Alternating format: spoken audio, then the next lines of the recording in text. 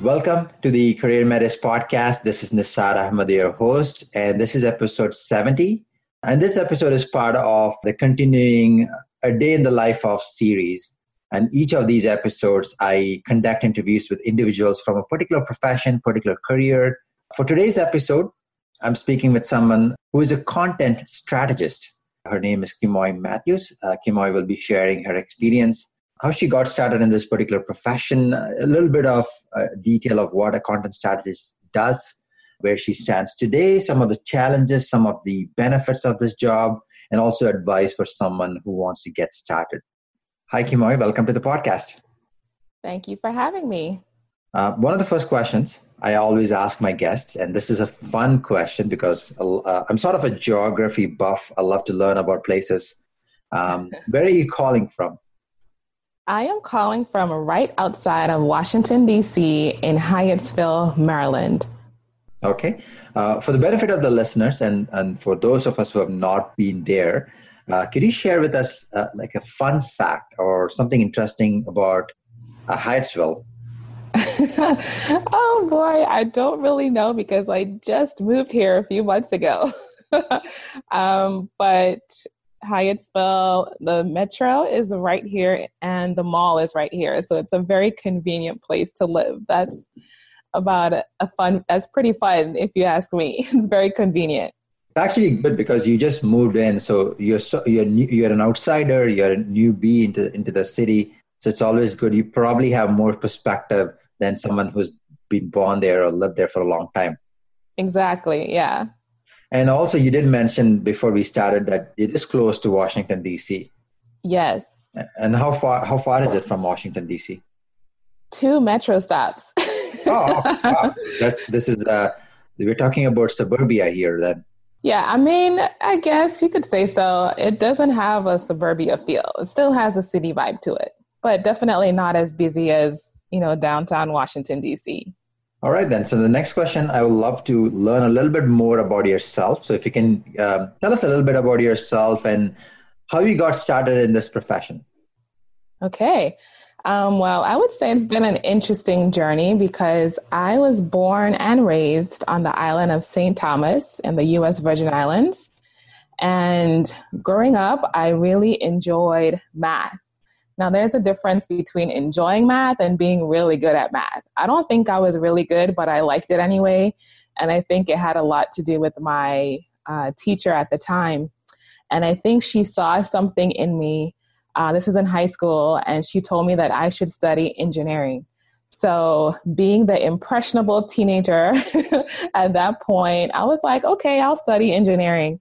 And I went to Michigan Tech University, which is a very small university all the way up north, and it's the very first time I ever saw snow in my life was in Michigan at Michigan Tech University. So I stayed there for 4.5 years where I got my electrical engineering degree.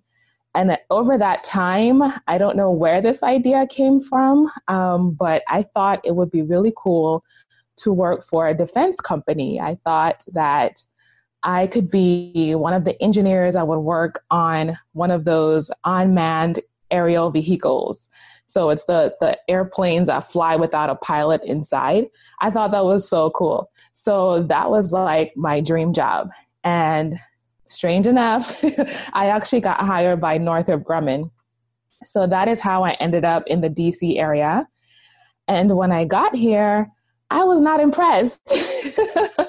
So I was stuck in what they call a SCIF, which is a very secure lab type environment. It was a very small area in the remote parts of Northern Virginia, actually. And I just did not enjoy it. I didn't really think this is what I wanted to do looked like. So I started searching for other opportunities, and I was still fresh out of college, not really sure what I wanted to do. So I ended up with working at one of the biggest consulting firms, Accenture. And there I explored different fields in security and being a business consultant, a business analyst. So my career just took a lot of lefts and rights and turns and flips and everything. So I was pretty much exploring different areas. And one of the things that I realized was my personality was a lot different from a lot of the engineers I worked with. And I also realized that I like to break the complex things I was working on. I like to break them down, and I like to document them because it made my life easier and it made my team's life easier. So I did that no matter what position I was working in. And I would say around 2010 or so, I was flipping through. They have these booklets that they send in the county that shows different courses and classes, fun things that you can do in the county. And I was looking up writing courses because I wanted more of a creative outlet. So I was like, oh, maybe I will take a creative writing class. But right below that, there was a technical writing class. And the description really caught my attention because it was how you could actually become a technical writer. I was like, oh, people actually do this for work?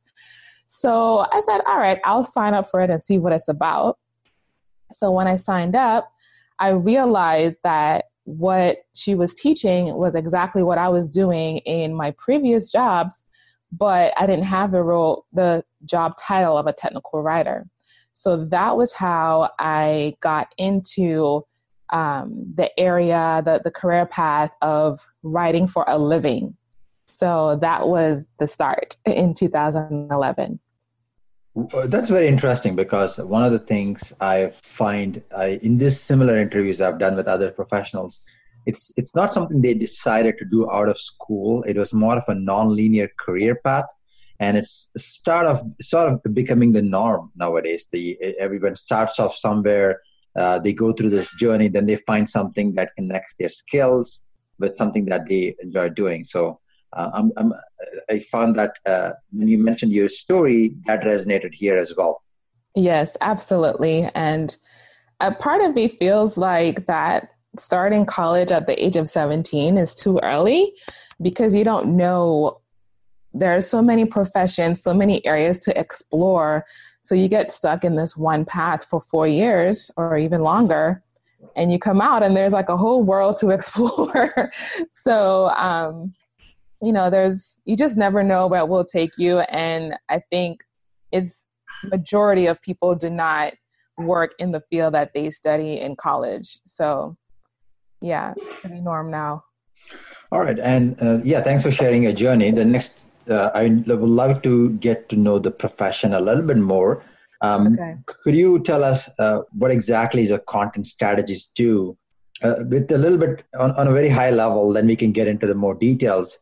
So if someone stopped you and asked, hey, Kimmoy, what do you do? What is a content strategist? How would you describe that?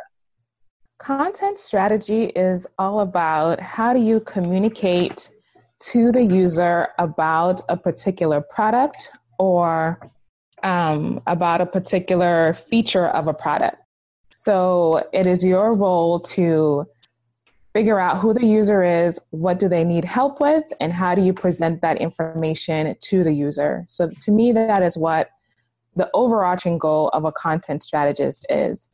But it depends on what the company needs. They could need you to create content. You could organize content, write content for website applications, or you could write it for manuals and product specifications. So the type of deliverable you produce varies depending on what the company needs. But overall, your goal is to basically communicate how a particular product or product feature works. So when you hear content marketing, you're thinking about trying to build thought leadership and blogging and trying to attract audience to your site so they can potentially be interested in what you sell. what a content strategist does is you take an existing product or the product that has just been released, and you're communicating or clarifying what the product does to the end user. Is that correct? That is 100% correct. And I think a lot of people, because the popularity of social media is, it's really hot today, a lot of people think that because they write content for social media or for marketing purposes, that is the same as being a content strategist. It is absolutely not the same. The tone and voice that you use in marketing is not the same in educating someone about how to do something. It's a little bit more instructional. It's more task oriented, instead of trying to convince someone to download an app, or instead of trying to convince someone to use your website. It's a completely different way of speaking to the user. Interesting. So the key underlying message here is it's educational, right? Absolutely. Yes. Okay. Yes. Perfect. So the next question I have is, what does a day-to-day look like for a content strategist? Okay. I actually just did a blog post about this, the life of a content strategist when I worked at Google. So essentially, when I worked at Google, I was working on the Google AdWords platform, which is a very popular online advertising platform. All the big companies, small companies use it to generate ads and grow their business. So it's a very robust and complex product, actually. It's not as easy as everyone believes it is, because there are so many customizable and complicated strategies that you can use. And there are a lot of features behind how to use Google AdWords. So when I worked there, I would essentially work with product designers, product managers, UX, user experience designers, marketers, and engineers as well. And there would be a particular product feature that is being launched or updated. So as my role, I need to learn about how that product feature works. So I would get the requirements from the product manager and learn, how does it work? What does it do? What are the benefits? What does the user need to know? What are the instructions I need to give them? Once that happens, I will get the mock-ups from a user experience designer, so I get to see what it visually looks like.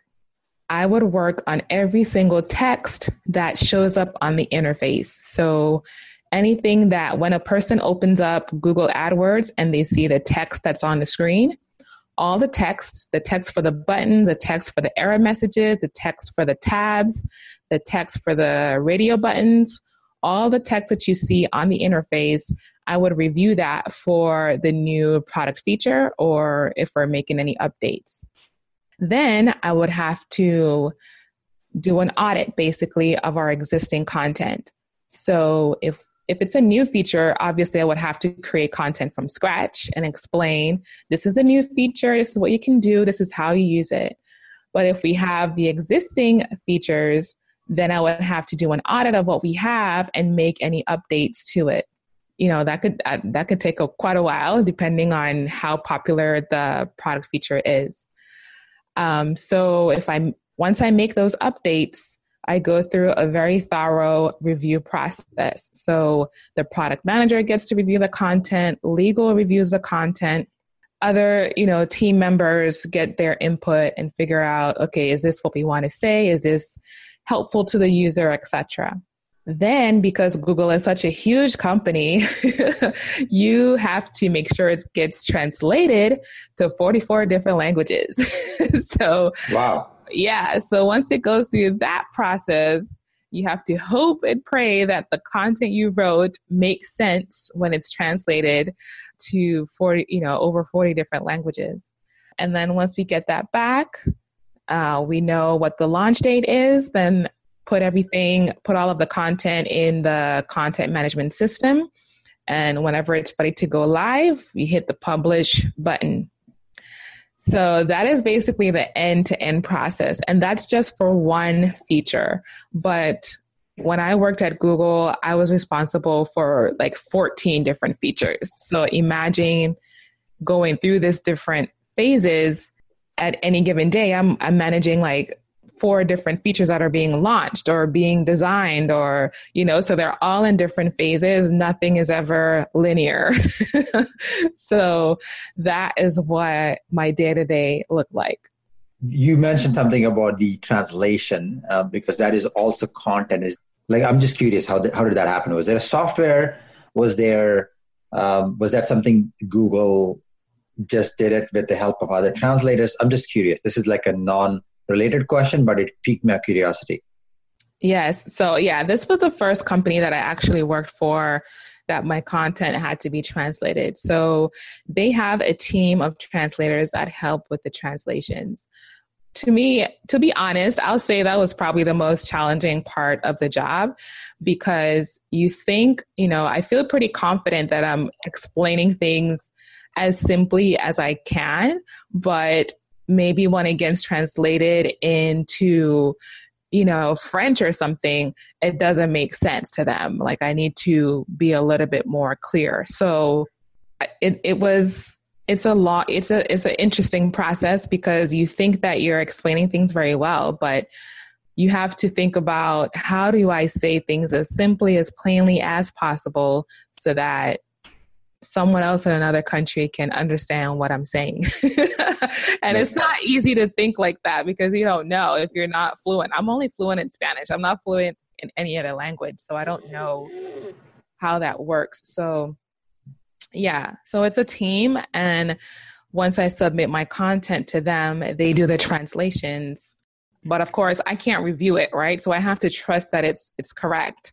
And every now and again, you would get a bug that says, hey, we need to, change the way this is structured because it doesn't translate in another language. So that's what that is like. Okay. So the next question, of all the things that you have done in this role, what do you enjoy most? I enjoy the entire process. Every day is different. And I enjoy learning about how things work behind the scenes, because, we see, well, it depends on who you are, but we see Google every day. If you work in business, you know what Google ads are.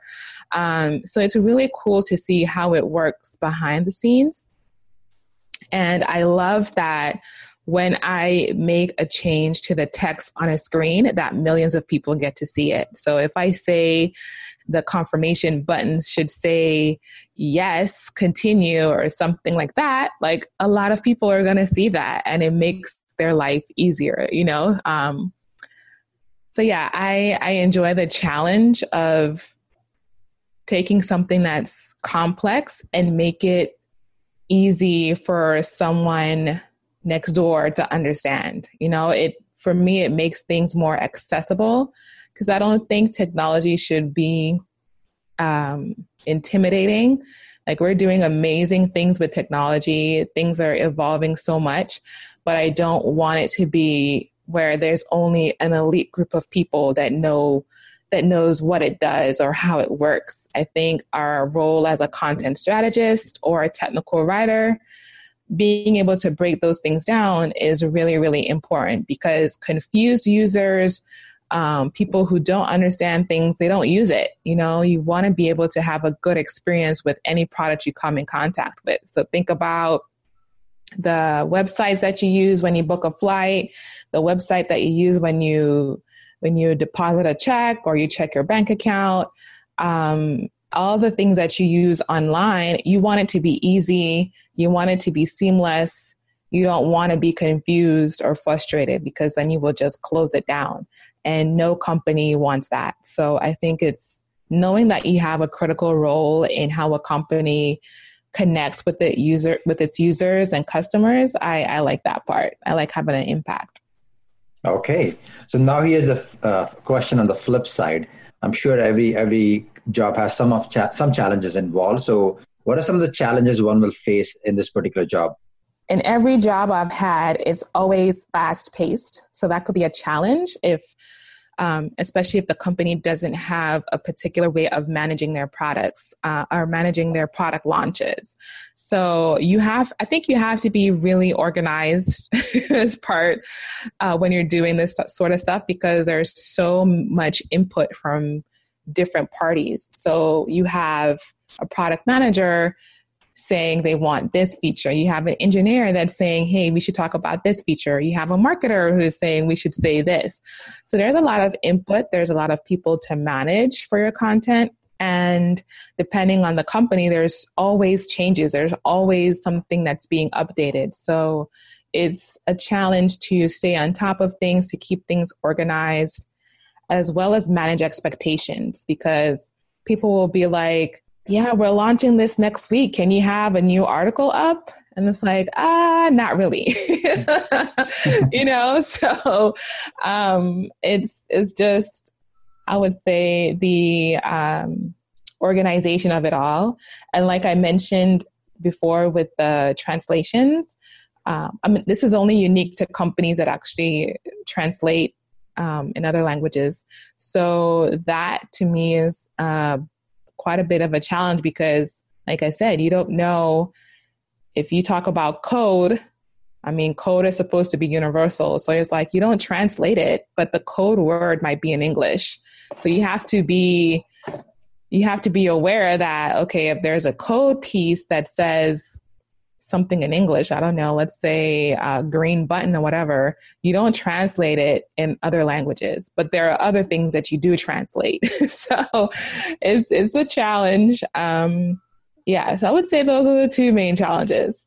Okay, thanks for sharing that, because what I'm hearing that is it could be fast paced. There are deadlines you need to meet, and that could put a little bit of pressure or stress on yourself.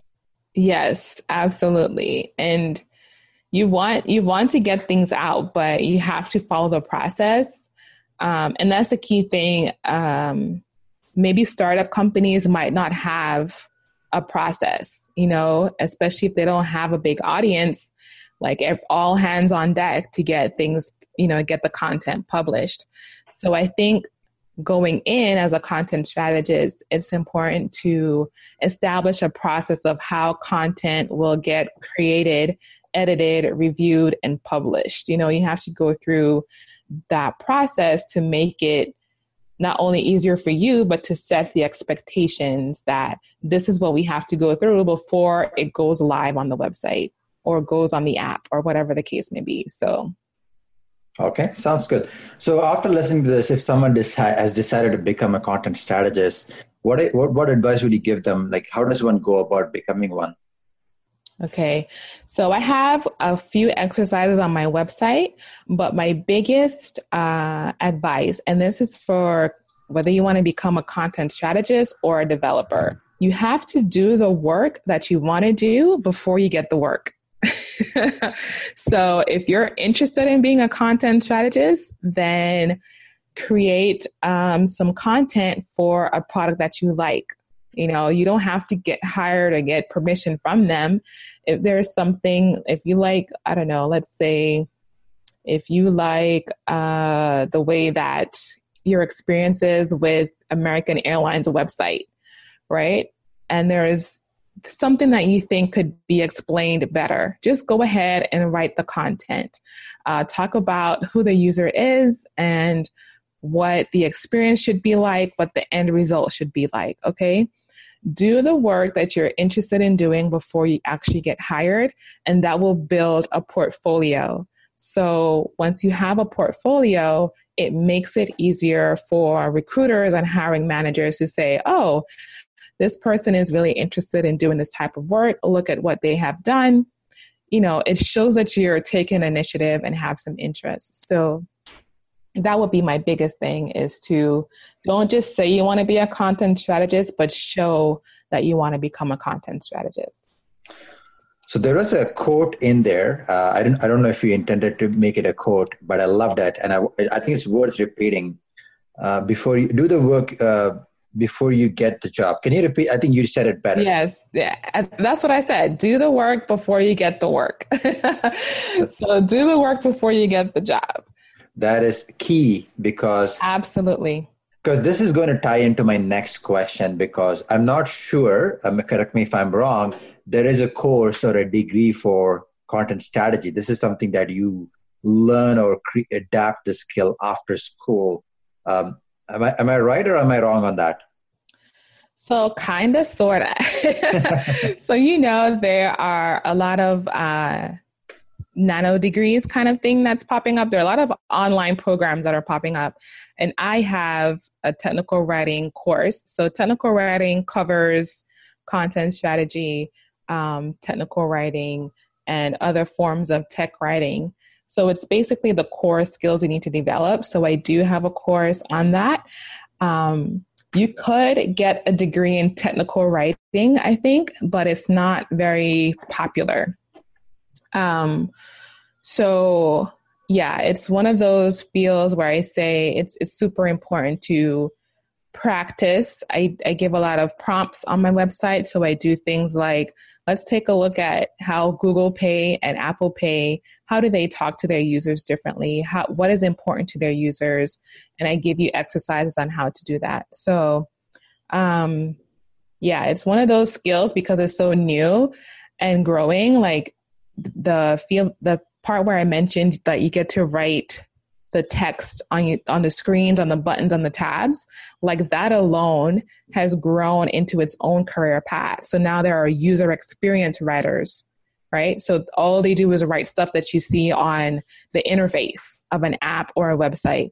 So the field is growing so much. So there's not really a degree that you can get in it. I mean, if you have a English degree or journalism degree, that could help you. But look, I didn't even have one of those degrees. I was in engineering. So it's something that you practice and develop a portfolio towards before you get the actual job.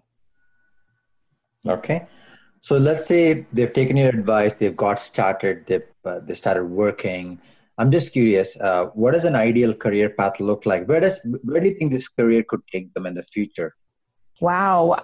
So like I mentioned, I would say it's definitely growing into user interface copy because a lot of companies are creating more mobile app, but even the website apps, things that you use on the computer, because they're so complicated, making that user experience as seamless and engaging as possible.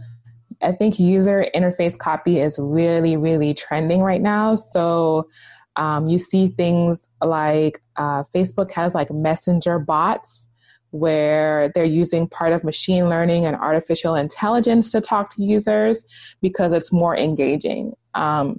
So it could take you laterally as well. You could be working on doing the same kind of work for a whole different industry, right? Because the core of it all is knowing how to talk to users, but you could do that for a company in healthcare, a company in tech, a company in fashion. Like, it doesn't matter the industry.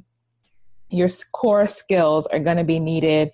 And there's so many opportunities. So you could literally use your skills as a content strategist, a UX writer, a technical writer, and apply it to so many different industries. So right now, I actually just started working for a client in the defense industry.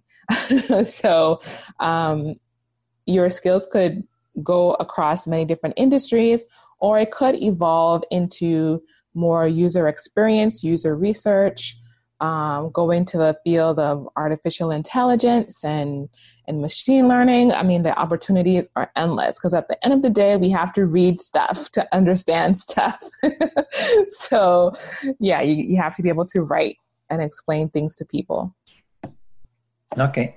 Yeah, thanks for covering that. The next question, we are coming towards the end of the interview here. So after listening to this, they are curious and they want to learn more, even as a potential career. What is the best way to get in touch with you? Okay, I have a blog. It's Keeping Up with Kimmoy. KeepingUpWithKimmoy.com. Kimmoy is spelled Kimmoy. And I have, like I said, some exercises on the blog that you can check out. But I also have two free courses. So one is just a plain email text, and I talk about the benefits of this career path and what it's like. And I also have a video series that walks you through how to actually get the job. So I show you that you need to develop a portfolio, some things you should do to your LinkedIn profile, your resume, etc. So I give you tips on how to actually get these kinds of jobs. So I have some good resources on that. Awesome. I'll make sure to share those in the show notes when the episode is released. Before we wrap up, Kimmoy, any last words, any final piece of advice that you'd love to give the audience?